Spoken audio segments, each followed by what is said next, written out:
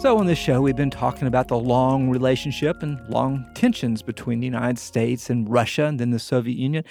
Let's do a little bit of person-on-the-street research here and find out, Brian, what did you and Joanne think about Russia growing up? Where did you get your ideas about what Russia was really all about? Oh, that's such a setup, Ed.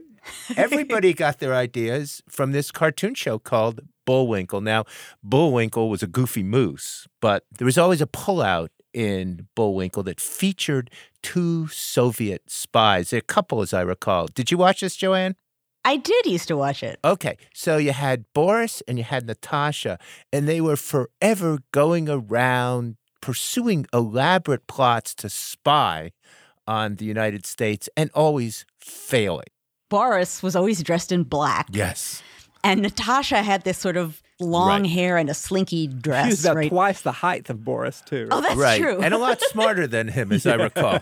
That's true, too. Well, so what did I take away from that? Russians were sneaky. Yeah. Russian women were seductive. But you know what? I also kind of took away this notion that these folks worked for the Soviet government.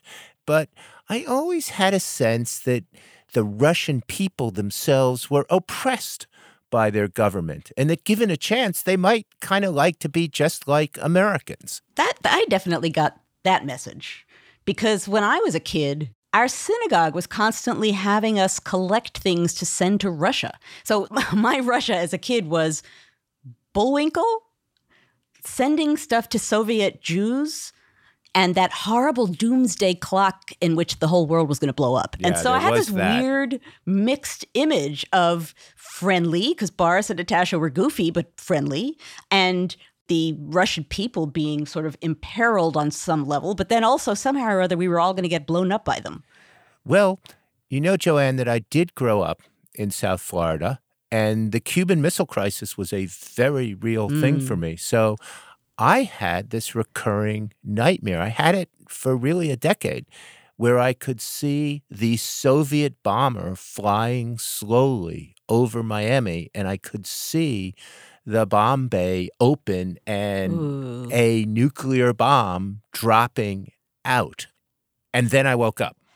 Wow. You know, so I shared the experiences that you have. I would say that I had a little bit of extra excitement because we were about 30 miles away from Oak Ridge nuclear facility. Oh. And so our equivalent of whenever we had to crawl under our desks and cover our heads for the nuclear holocaust was it might very well be there in East Tennessee because we were close to where we were actually making enriched uranium, we assumed, right?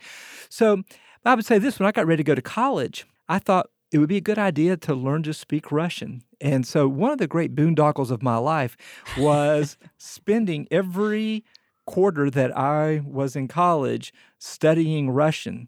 And because it never occurred to us that we would actually be able to go to the Soviet Union in the early 1970s, I didn't focus on conversational Russian, but rather on reading Russian literature. So I spent many nights of my lonely late teens and early 20s with a well-thumbed Russian dictionary, looking up words from Dostoevsky and writing them between the lines of my translation so that the professor wouldn't notice that I had actually just written them there rather than remembered what these words meant. Oh. But the idea was, and I think this goes back to what you were saying, Brian, there would come a day when we'd be talking to the Russian people. There would come a day when we would need to be able to communicate. And Ed, you know, let's think about the acronym that shaped, I think, all of our young lives and young adulthoods. That's MAD, Mutually Assured Destruction.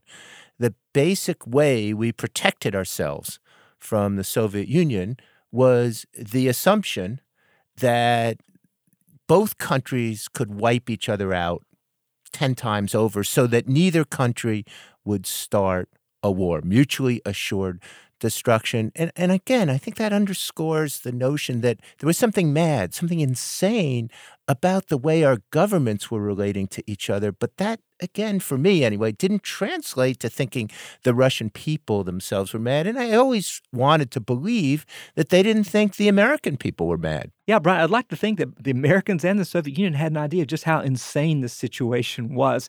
This is the movies. the Russians are coming, sort of landing on Nantucket. Right. Or Dr. Strangelove and all that sort of stuff.